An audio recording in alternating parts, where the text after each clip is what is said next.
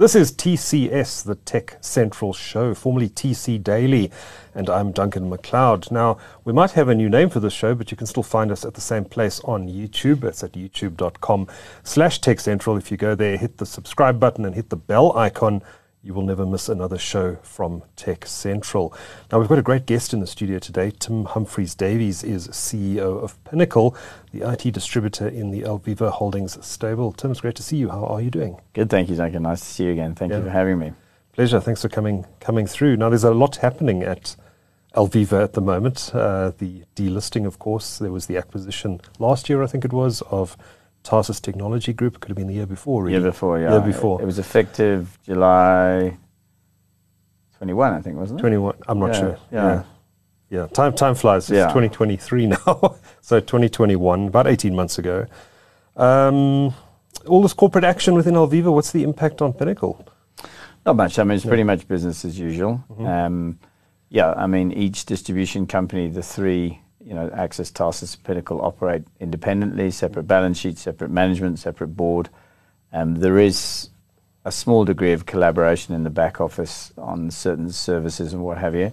And we obviously report into the same CFO and CEO of group. So not real impact to us. I mean, it's great to have Tarsus in the group, incredible company. They do have some amazing services that the group have made use of, not so much Pinnacle.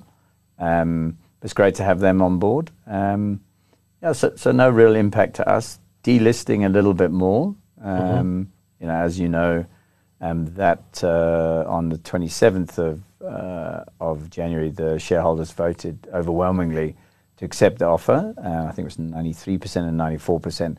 So that will then now move forward to the effective date of 7 March. It doesn't affect Pinnacle or its staff or stakeholders in any shape, way, or form in terms of business as usual, but just obviously the visibility of Pinnacle and the distribution cluster obviously won't be there from a reporting point of view. Yeah. Okay, so that's all going to be happening in the coming weeks. Correct. Yeah. How's business out there at the moment? We're sitting in load shedding, constant load shedding, it seems now. And we saw the numbers from the South African Reserve Bank earlier this week saying that at stage 6, it's costing the South African economy 899 million rand a day. How is business out there in the IT distribution market?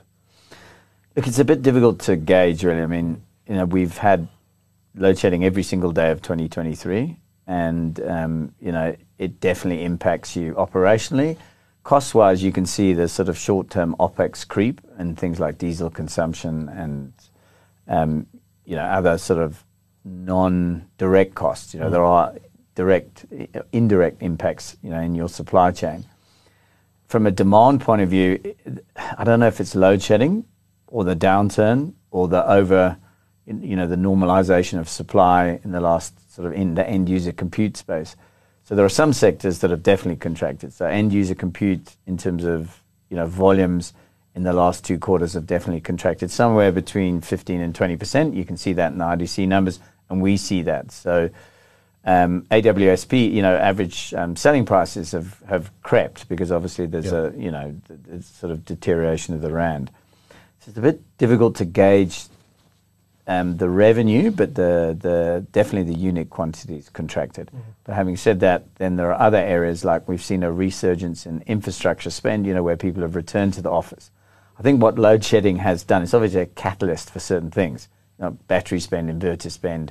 Pinnacle's not really in that space, so we haven't seen that. But provision of UPSs, you also see replacement of load shedded equipment.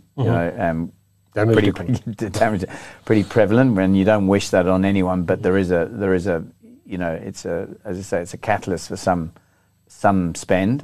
But what we have seen in retail, and speaking to the big retailers, the traditional brick and mortars, is that they've seen spend basically go into what they call home improvement, generators, So you definitely seen, I think the biggest contraction is in the retail space. So that would then say there's definitely an impact on the economy. There's no doubt about it. I mean, and then supply chains are just probably less reliable. I mean, you can just drive onto the road and see yourself. Now, if you're a supply chain or last mile delivery, freight forwarders, Transnet, I think people underestimate the impact that that's had. Even in the IT space? Yeah, the unreliability of ports. You get a lot of fluid ETAs, moving, which can constrain effective supply, and then suddenly your revenue drops. You think you're going to drop, a deal, and the ship doesn't clear. Right. So it can be a bit frustrating. Having said all of that, the sentiment that we get is, South Africans are resilient. They can make a plan. Yeah, there's no choice. And I think particularly the IT sector is used to so many shocks. I wouldn't say it's shock-proof. And particularly at Pinnacle, we've always sort of encouraged this culture of anti-fragility, as we call it. See it as an opportunity rather than a threat. But overall, I don't know if you saw this morning, the SARS commissioner was very concerned about the tax revenue. And that's really a kind of bellwether. It's hurting. It's hurting, So some of these factors are unique to South Africa, particularly the stuff driven by load shedding. But of course, this is a global industry as well, and the global trends manifest themselves in the South African market too. We've just seen probably one of, if not the worst, quarters for PC sales in history. I think they were down something like 40% in that region. What's that? What are we seeing here in South Africa? Are we seeing a similar sort of drop? I don't think 40. The contraction last quarter was 21%. I think that was the number. Yeah. So not locally. As bad. Yeah, locally. Yeah. In sell-in, sell-out, we don't have visibility of. But if you look at some of the, the retail numbers, which we can see, then you might want to call it a bloodbath. Really? Yeah. Okay, so it's the consumer. So the consumer's constrained. Is this just a factor of consumers having spent money on new hardware during the pandemic because they had to work from home, et cetera, and now they've got those computers, so they're not spending anymore? I think it's a combination of factors, Duncan. So if you look, supply chain was constrained pretty much as we hit COVID or prior to that, with the Intel getting their production cycle out of sync, and then obviously huge demand for end user compute at home, and the constraint in supply often precipitates more demand. If you feel like you can't get something, then you want to go out and get it. I think the spend then caught up with, the supply caught up with the demand, and I think there's a cycle certainly in corporate. People have probably done their replenishment cycles. Yeah. In the small medium enterprise and end user space, I think inflation's a factor that people are not. Inflation creeps. It reduces your capacity for spend, and some of that combination of inflationary creep and diverting your other purchases to keeping the lights on as such, and greater OPEX costs. I think you've seen a big contraction in. Okay, so you've got Windows 11. Do I really need to go to Windows 11? Not quite. Let me just hold. Do I really need to replenish my, to Gen 13? Maybe not. We're on Gen 11. It works for me. Next year, maybe. So, that's not an empirical. That's just the sentiment that you kind of pick up with the resellers speaking to the end customers, that kind of stuff. Yeah. Pricing pressures. Now, you mentioned inflation. We know that we've seen the inflation in services, for example, the price of Apple TV going up or the cost of cloud storage going up. But what we perhaps don't have such insight into, which I'm sure you do, is the inflationary pressures we're seeing in the PC hardware or just the hardware space more generally. Are we seeing those? We've seen the US sitting on an inflation rate. I think it's creeping quite close to 10%. It's over 10% in some parts of Europe. UK, yeah. Is this flowing through into higher costs for computers? Yeah, so we've always got that variable of rate of exchange. Yeah, but if you look at dollar price, it's definitely. Up. So you had an Intel chip increase last September, but I think the manufacturers are careful, when supply is greater than demand, then typically, people hold pricing or clear pricing. So definitely on the new tech, the new DEN, you see a jump, but then you see end of life category, clearing. Yeah. And then, if you were buying at 15 rand to the dollar, and now you're buying this morning at 17.60, you're going to see that creep in inflationary pressure anyway. But your raw dollar price has not gone up at the same delta as the rate of exchange. If you compared the rate of exchange to this time last year, Right. I mean, I don't have the exact number in my head, but I know it's gone up. It's gone worse. Yeah. Yeah. I So think we were 15, I think. I Okay. remember, yeah. so it's more a rand dollar factor than inflation that's causing our prices to rise. Look, I mean, those manufacturers are going to have inflationary pressure, Yeah. you know, but you've seen big tech cut heads. You know, I mean, it's obviously a lot of it is, you know, window dressing in terms of shareholder sentiment, and you know, you saw Microsoft, you know, everyone does it just before they release results, but it's a concern. I mean, over 100,000 jobs in the big, And very quickly. and very quickly, yeah, and especially when you see stalwarts like Google, you know, who are still incredibly profitable. Amazon, we understand, you know, he was saying that they overhired. Microsoft, yeah, so those inflationary pressures on the input costs on manufacturing, they have to offset them with some OPEX costs that you can control. So you definitely see that, yeah. Yeah. Now, obviously, those job cuts that we're seeing in the US do manifest themselves here through the local subsidiaries of these big tech companies. There will be job losses in the South African context. But what about South African companies in the tech space? Are we seeing pressure to cut jobs? Not at the moment. Not at the moment, no. No, I haven't seen it. I haven't seen the likes of the big VARs or software dev houses. I don't know if you have, but I certainly haven't seen it. I haven't. I mean, you speak to execs in the space. No one's saying we're going to do Section 189. I haven't seen that. You've seen a bit of constraint maybe in people's profitability, but I don't see that sort of thing. You may see a bit of acquisition. You know, you may see that, but I don't think acquisition-related layoffs. But I don't think so. No. Okay. Yeah, no, I'm not hearing anything either. So no. it doesn't seem to be translating into. I think you'll see some head cuts in some vendors in Southern Africa, or some some contractions in maybe where we report into in the sort of EMEA type regions. Could be. Yeah.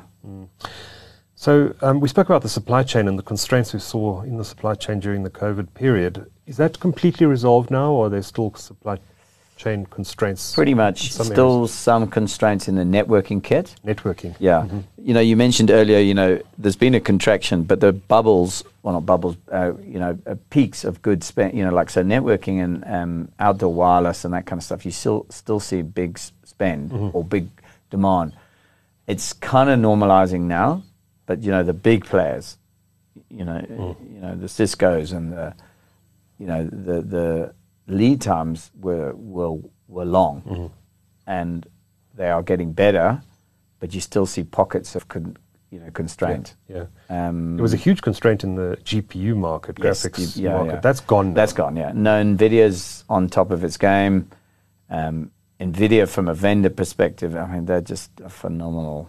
That's an engine. I don't know if you've seen their market cap. It's massive. It's just massive, yeah. It's bigger than twice the size of Intel, I think. Yeah, that's right. Or three times the size. But it's not, it's not their GPU, it's their kind of in-data center capability, which, I know we're going to talk about AI now, but, that's where the spend's obviously going to happen, and I think NVIDIA is poised to really capitalize on that. So, no, we don't see NVIDIA constraint in the sort of, GPU plug-in gaming cards. No, none. In fact, availability, What did all these shortages mean for distributors in the channel more broadly? Was there more a margin during that period? Were you able to lift margin, lift prices, or? I think you got to be extremely careful in distribution not to be seen as predatory. Right. You've got a responsibility to stakeholders, primarily shareholders, to drive profitability. But you've also got a responsibility to your stakeholders and your reseller base and your suppliers. So. And they'll remember you if you report. Correct. Yeah. I mean, some of it's emotive. Some of that pricing we couldn't control. But no, we didn't say, look, our normal cost is $300. Now it's $330. We were making a margin of X, and now we're going to go X plus 2. No, right. Because no, we didn't. And I don't think that. I think the resellers. That's just not in our. I don't think predatory or opportunistic profit making is in our value system, to be honest. Well, I can tell you it's not. It's not, yeah. No, it's not. No.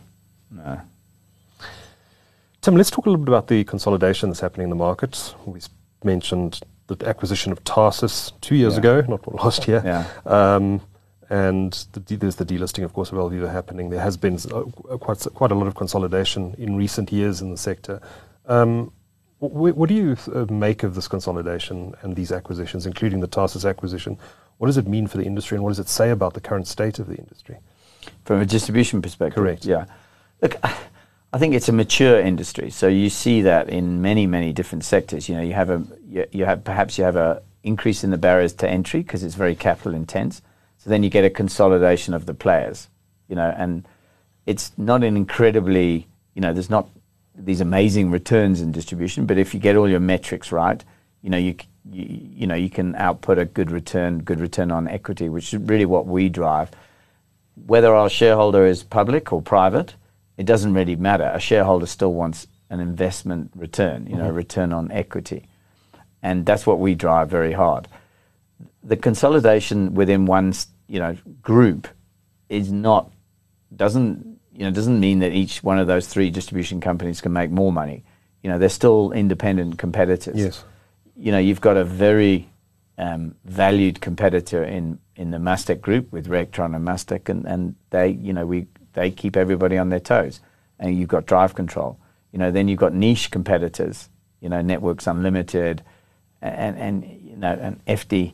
You know, you can't for a moment relax. So I think maybe from your side you see an Alviva consolidation, but you've got Drive Control, you've got First Tech, you've got First Distribution, you've got Rectron, you've got Mastec. I mean, those are some big players. Yeah. You know, and certainly from Pinnacle side of things, you know, they're tough competitors, but they're mature competitors. You know, they don't necessarily disrupt. I think we've spoken before, Duncan. You know, there's always that question, you know, perennial question: do you see an overseas player coming in? And I mentioned about barriers to entry. There are certain South African unique factors that perhaps will prevent a global, you know, we saw Ingram Micro years ago with their association with Tarsus.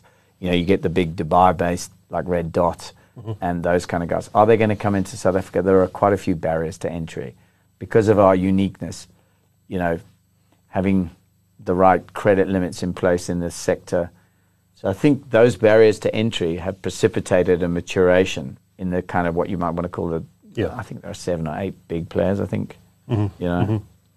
So you've got three big players in Alviva: Pinnacle, Axis, and now Tarsus. Yeah. Which are all run, as you mentioned, independently. Correct. With their own management team, et cetera, et cetera.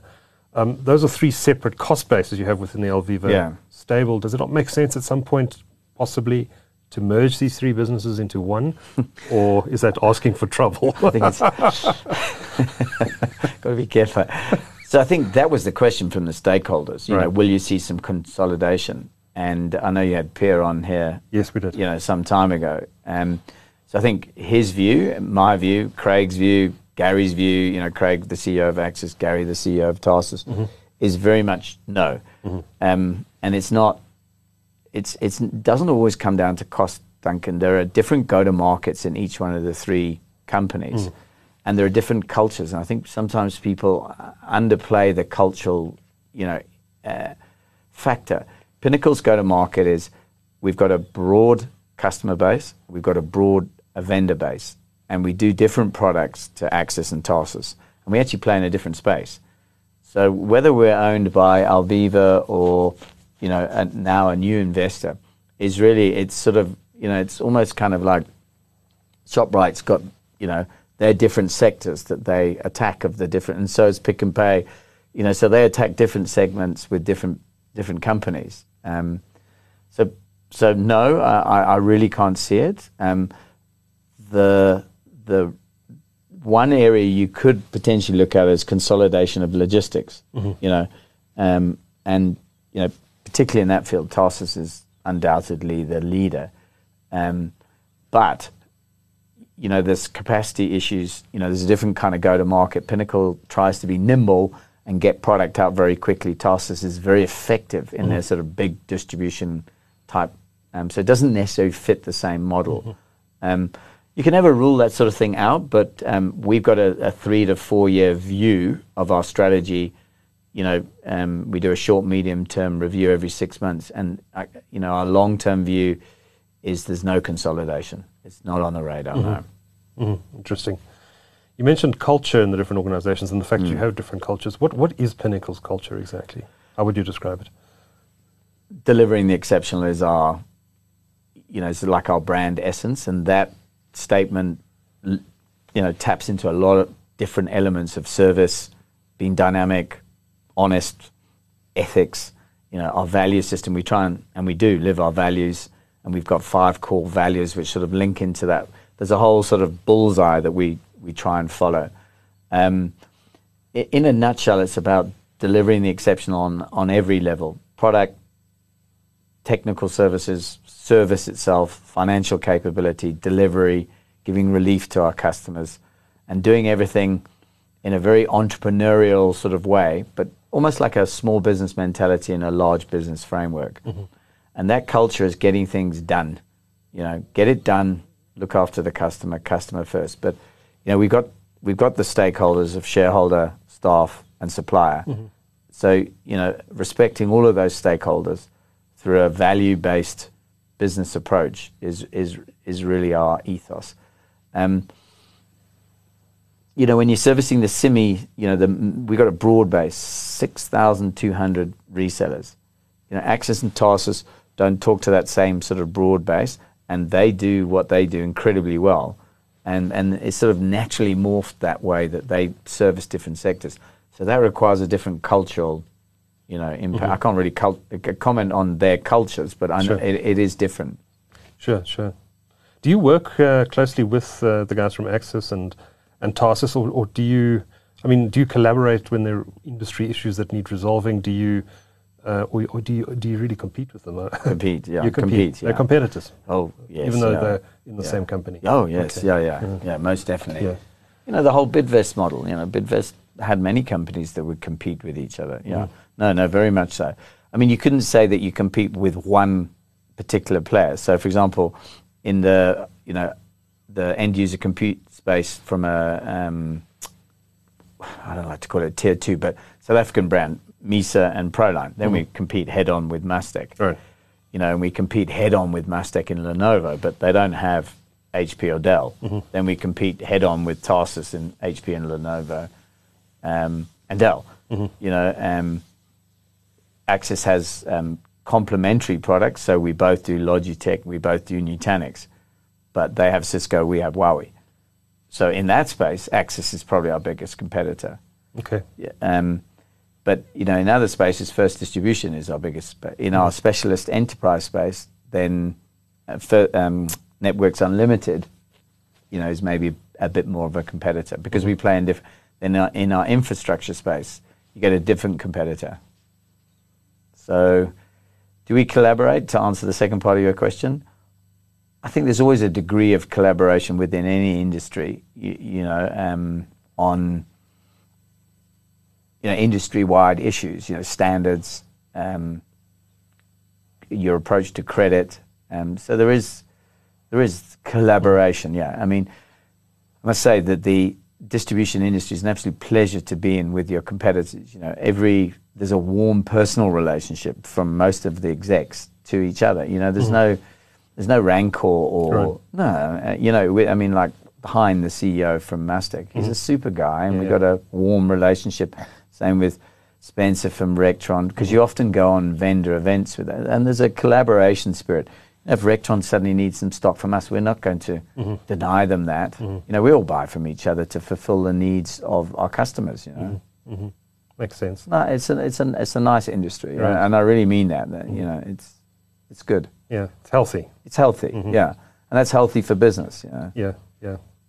Tim, before I let you go, let's talk a bit about what's coming down the pike. I don't know why that term came into my head. Very American. Coming down the road in 2023. You wanted to chat a little bit about AI and the impact of that on the channel. But what are some of the big trends you're seeing this year? So I think AI is very top of mind now. ChatGPT is just, on a personal level, it fascinates me. Have you played with it? Yes, I got a lot. Yeah, I'm not as technical perhaps as I should be, but it fascinates me. I love reading, and I'm sure you read Business Day every day. There's a very clever lady there. She's got a double-barreled surname. She, and then there was another guy, and they only disclosed at the end of the article it was written by Chat GPT, Right. and that just fascinates me. So we got terrifies me. Terrifies me. From your space, it must be pretty terrifying. But is it terrifying, or is it not, or is it an opportunity? So. Okay, so from a channel distribution point of view, what are the applications, not just from a human evolution point of view? From a human evolution point of view, it's fascinating, okay? From an efficiency and an automation, and that very much talks to the digital transformation journey that we embarked on probably 5 years ago. We try to automate and digitize every single process in our business, and to a degree, we've been reasonably successful, not where we want to be, but if you look at our e-commerce platform on the Adobe Magento 2 platform, we want and we feel that we should be offering a total turnkey solution on that platform for our resellers to do everything there. Chat GPT, AI-based, ask and give the answers is the future. So we see that application from a service level and the team, we've got quite a big team in that space, the digital guys, they're super excited about it. I'm personally very excited about it. Then you look at what impact that's going to have on the supply and the demand. It's compute, it's power. So we're an NVIDIA distributor. We were a distributor of Mellanox. NVIDIA acquired Mellanox. We became an NVIDIA distributor. I think we're positioned very nicely in that space. So AI definitely. I'm sure you saw yesterday that Google released Bard. Bard, yes. Yeah. I don't know if you played with it. I mean, there was nothing there. It was just a blog. It's Microsoft, Google trying to one-up each other. Yeah, of course. Yeah. So Microsoft's $10 billion investment in OpenAI, fantastic. Good for us. What does it mean for us as a space? People are going to spend more on compute, and then they're going to spend more on storage, and then it's high I/O speeds that are required in those data centers, and it just continually means that there's need. So very exciting there. Obviously, networking, line of sight and multiple. I mean, you see this diversified workforce that requires infrastructure. So South Africa continuing to spend money on security and all the various enhancements, face recognition, all that kind of stuff. That's very much where spend is. Cyber, obviously, huge spend in there. I think IoT as a platform has never, we all said that was going to be the big new thing. I think there are certain verticals that are going to or should have taken more advantage of that. But if you think about the opportunity with AI-driven IoT, that could be a powerful platform. And I think as you're going to see AI sort of infiltrate these different platforms, then perhaps it makes them more relevant. So I think IoT and AI, gosh, we're always talking an acronym. So if you're not in tech and you're listening to this, you think, oh, what's he talking about? But I think that's going to be, and I think there's going to be good opportunities there. And then, Windows 11, Gen 13 in the end user compute. I think, I'm not too concerned about the contraction. It will come. It's cyclical. It will come back in 2-3 quarters. So I think you'll see a resurgence in demand there, probably in the latter half of 2023. It's not going to go to sleep forever. Yeah. So interesting times ahead. We'll keep an eye on Bing and ChatGPT and that's the other thing. I mean, Bing could potentially challenge Google. Yeah. Well, they're seeing it as an opportunity now. Yeah, very much so. To very much do that. Yeah. Suddenly the search wars are alive again. Yep. Everyone thought Google it was all settled. Yeah. Never a dull moment in this industry. No. Tim Humphries-Davies, CEO of Pinnacle, thank you so much for sharing your insights on Tech Central today. Thank you very much, Duncan. Thank you.